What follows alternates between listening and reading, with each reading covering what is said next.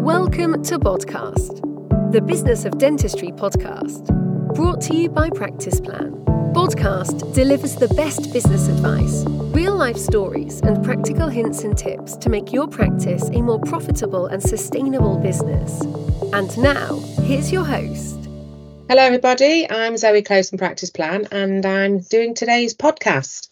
Thanks for joining me. I've actually chosen a topic that's really close to my heart, and to speak about it this morning I wanted to speak to someone that's having similar experiences, but also from a practice perspective, getting some views on how we can make this topic really sort of a priority in the workplace, but also how someone's had some experience of dealing with that. So I've got Lisa Bainham. Lisa, hi Lisa. Morning, Zoe. How are you? I'm really good, thank you. Monday morning. Yes. Chipper. Yes, as always. Yes. Thank you, Lisa, for talking to me about this topic, because I know we've chatted offline a couple of times about it, and I think we've definitely got some similarities in our own experiences. But you're like me. It's almost like you want to sort of share our stories and obviously try and help people that we work with, and I think in practice life it's very much needed. So just thank you very much. Lisa, just quickly, why do you think it's not actually that common? Because I'm quite shocked at people's responses sometimes. Yeah, I think when you start talking to people and encouraging an open conversation, I think everyone's affected or knows somebody that's affected by it. We just don't talk about it as much as we definitely probably should, because there's still so many myths out there that, and I suppose it's kind of, many years ago, I suppose it was something you definitely didn't talk about, the same way that we don't talk about periods or mental health and things like that. So it's definitely a step in the right direction, but we need to encourage those conversations. They don't very often just appear. So creating that really good culture, especially within your dental practices, is an absolute must, and it needs to be done sensitively though, because it's not something that goes, oh right, on the agenda we're going to talk about menopause. We have to approach it slightly differently, and to make it part of our everyday, not just an agenda point that we're going to tick the box on. Yeah. So how in practice did you start those conversations, Lisa? How did you introduce it as something that both women and men were able to get involved in? Well, I mean, we're very lucky in my practice, as and many people know, that we opened the practice in 98, and probably about 70% of our 40-ish team members have been with us for 10, 15, 20 years. So a lot of us went through having children together, IVF together, not together with our partners. And now we're coming to that stage where we're actually going through the menopause together. So we've been on a bit of a life journey within our practice. So these conversations between many of us in practice are very, very open.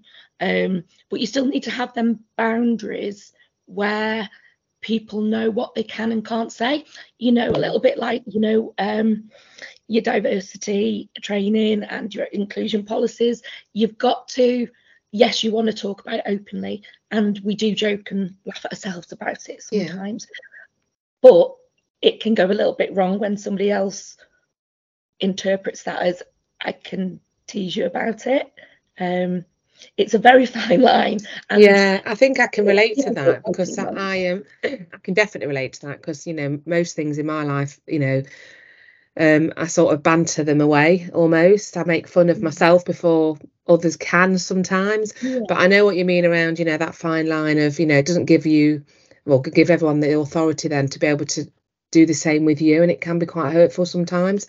It's really hard actually, and I know that some people are absolutely fine with some of the jokes, but personally sometimes you can find them a bit, okay, well, it is actually real and serious, and it's not just trying to giggle it off.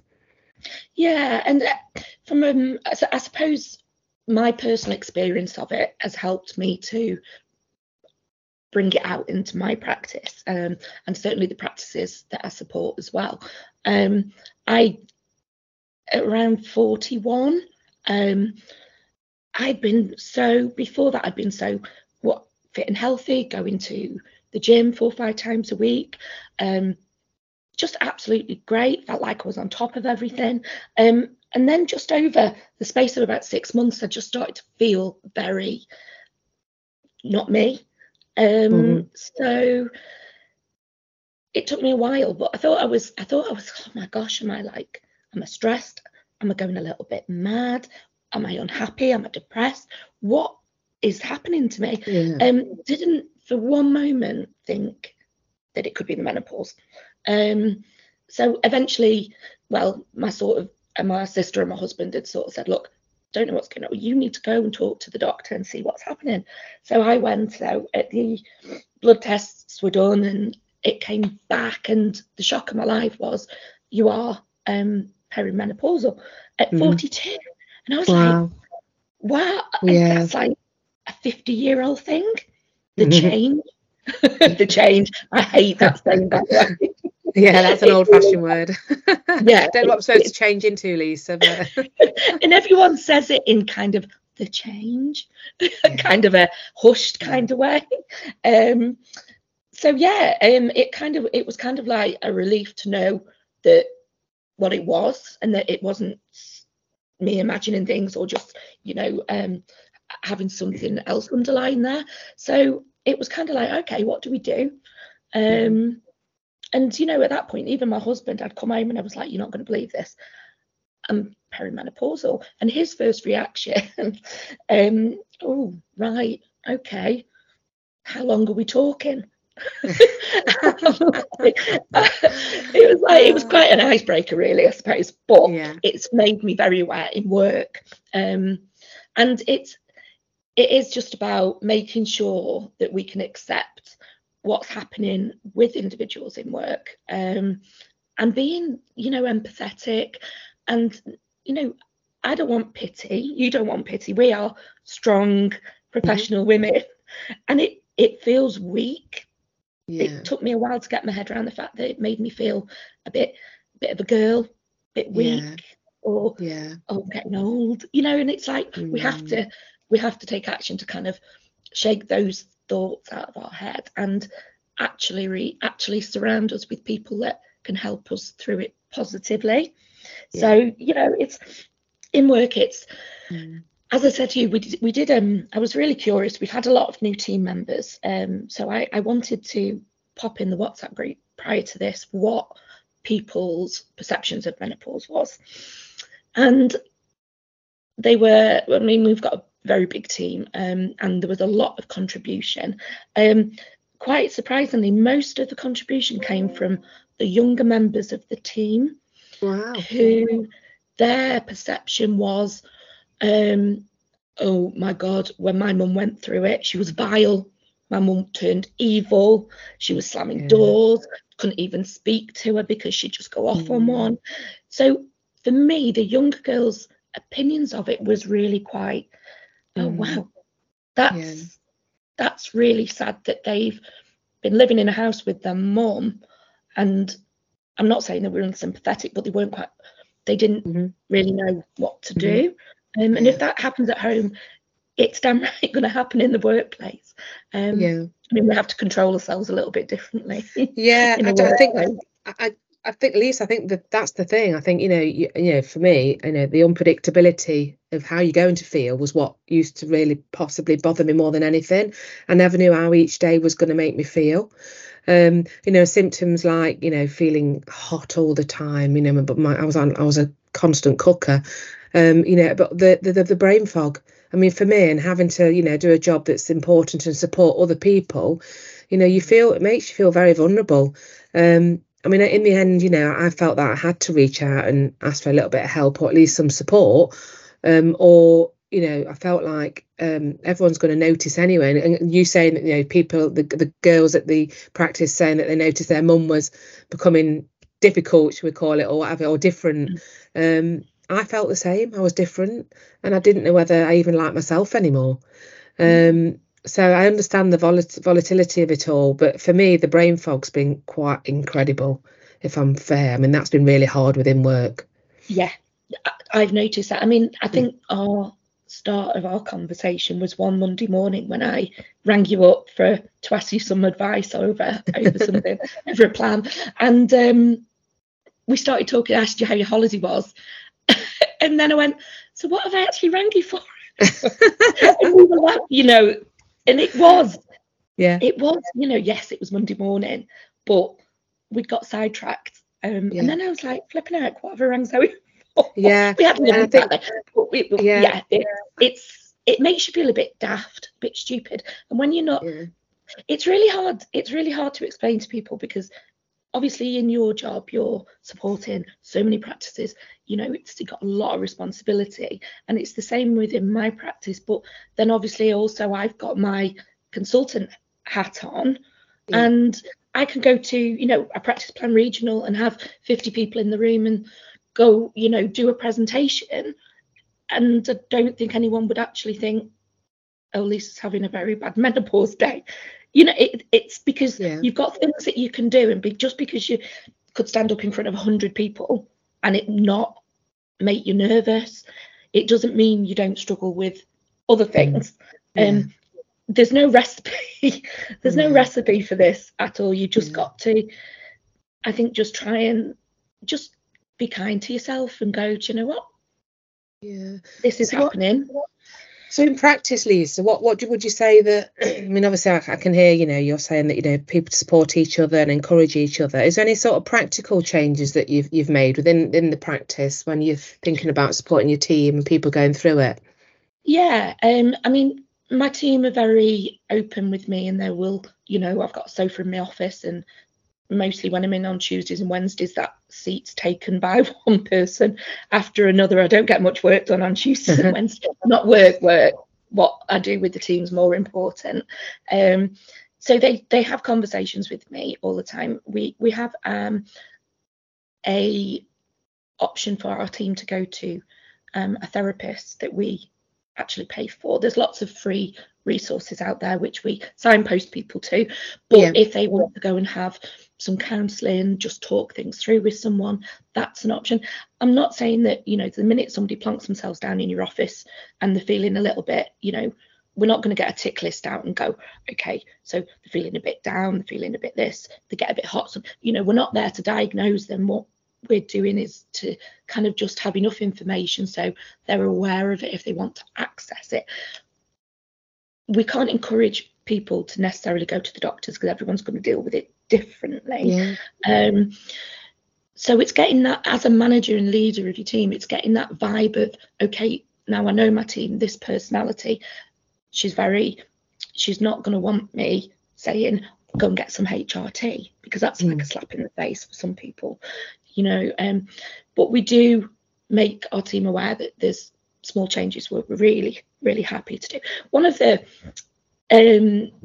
sticking points sometimes that is quite tricky, and it does bring out an open conversation, and it's always quite light-hearted, is the simple thing that, quite often if you're working with a clinician that is going through hot flushes and things like that, and quite often they've got the aircon blowing and they've got a nurse that's literally dithering, penguins running around about to bite the bums, So we do have to have some rota considerations sometimes.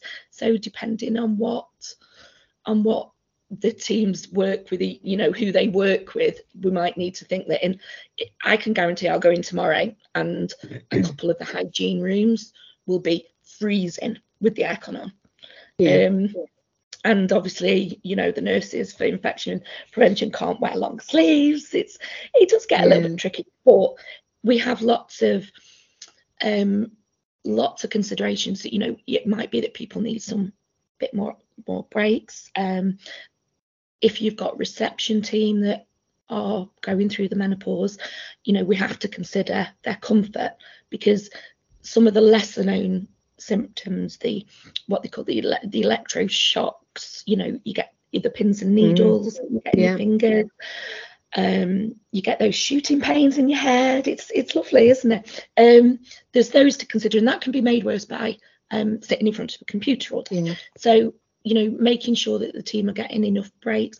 You don't need to have schedule breaks officially, but just checking in with each other and going, just give me 5, I'm just going to have a wander around, little things like that.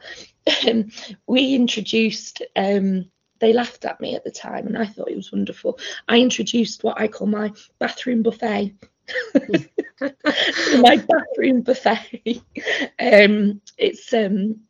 It's a box of goodies in the bathroom, and there's lots of things in there, sort of deodorants, face wipes, hairspray, dry shampoo. There's things for the boys too, but it's all about just having things there to make people feel a little bit better if they want to freshen up, or just feel a bit better. So there's people, we keep adding to it. It's getting quite a large a large bathroom buffet, but things like that are really, really helpful for people. And I think, without sort of delving too deep, one of the comments that I get quite a lot, and especially when I did this, posed the question to the group, one of them really sticks in my head. It was a very, very blunt, and it was literally, what does menopause mean to you? And you sometimes even have to have your periods at the same time. It's like, it doesn't just stop, does it? For many people, you've got the menopause, plus you've got that to handle as well. So, making sure that people are okay and that they feel comfortable sort of saying, look, I need a break.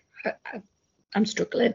So it's just making sure that we are aware of some of the more unusual symptoms. I think is there something like 37 symptoms, Lisa, I think, in total, something ridiculous. I mean, I always focus on my own top 5 almost, but I know there's an array of them, and I think that's the thing. It's checking in on those symptoms, because for others it can be the real subtle ones and the sort of less common that are most consuming that person. So I think it is just checking in. But I mean, it sounds like you're doing a great job. And I'm sure practices are starting to sort of pick up the topic now.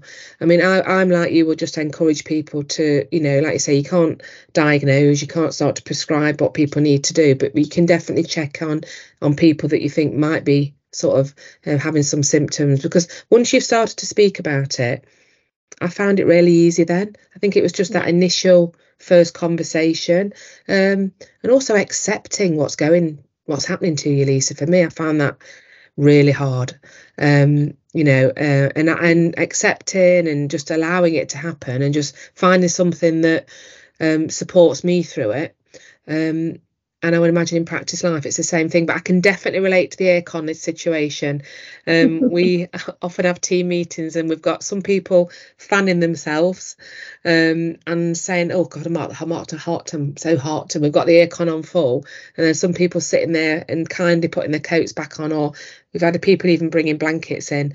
And it's just so kind, because when you are experiencing that flush, that hot period, not only does it make you hot, but it makes you feel uncomfortable, you lose your confidence, you look different, you're starting to perspire, you can't remember things, you're getting really agitated. For someone to sit there appreciating the coldness, sitting there in the coat and blanket, it's a really kind thing to do. And I've really been grateful for people when they've not insisted that they turn the aircon off, they've just made themselves warmer. So I've been very lucky, and it sounds like where you are. I mean, reception quite often is one of the cooler areas, patients in and out the door all the time, and my girls tend to have little heaters under the desk. I have been in practices where one aircon remote controls get hidden and heaters get taken away. And I just think your team are more important than a few quid on the lecky bill. Yeah, absolutely. I know. I think one of the biggest things is getting men to appreciate this. And my lot are great. They know us women rule in my practice, and they, I did encourage them to speak up as well and give us opinions. And again, it was very much experience of mums or sisters and things like that. But then they're not working with mums and sisters, So I found the talk was quite jokey, not being rude or insensitive, but they're like, oh, we should call it the menopause, and they're diverting rather than pushing it head on and going, do you know what, I really think this must be pretty awful for you. And it's just like, let's all just be empathetic towards each That's other. all you need though, isn't it? That's all you need from people sometimes, just to really say, it must be awful, I'm so sorry you're going through this, and I'll try and understand, because that's all anyone can do, isn't it? It is. And it's as managers, for managers listening to this, it's very difficult, because as we always say, we're the ones that are checking on everyone else, making sure everyone else is okay, and we do forget ourselves a little bit and feel a bit forgotten. People can be, unintentionally a bit selfish, and when you've got perhaps younger members of the team that are complaining about, oh, I'm going on holiday and I can't believe I'm going to be on my period, and all the things that come with that innocent age, you can feel yourself going, you want to kind of go, well, think yourself, look, again, it's pitching the conversation so you kind of put it in perspective for both parties and can kind of meet in the middle. Absolutely. But I just encourage talk about it, whether people feel uncomfortable about it or not. In all honesty, it's there, and it's going to continue to be there, and we'll all go through it in one way or another. Yeah, you're absolutely right, Lisa. It's not going to go away, and I just hope that it gets more. Practices achieve more when they speak about it, becomes more the norm. So it becomes a subject that's it's spoken about without anyone feeling embarrassed or uncomfortable, because that's how we need it to be. It's just going to be one of those things that just happens, and it's part of our lives and becomes part of the working life. But thank you so much for sharing your story. And I know between us we'll have the laughs about it, but I know inside sometimes we both do need that support and understanding ourselves. But thank you for today, Lisa, and have a great rest of the week. Thanks, Zoe. Thank you for inviting me. No problem. Bye. Have a good day. Bye.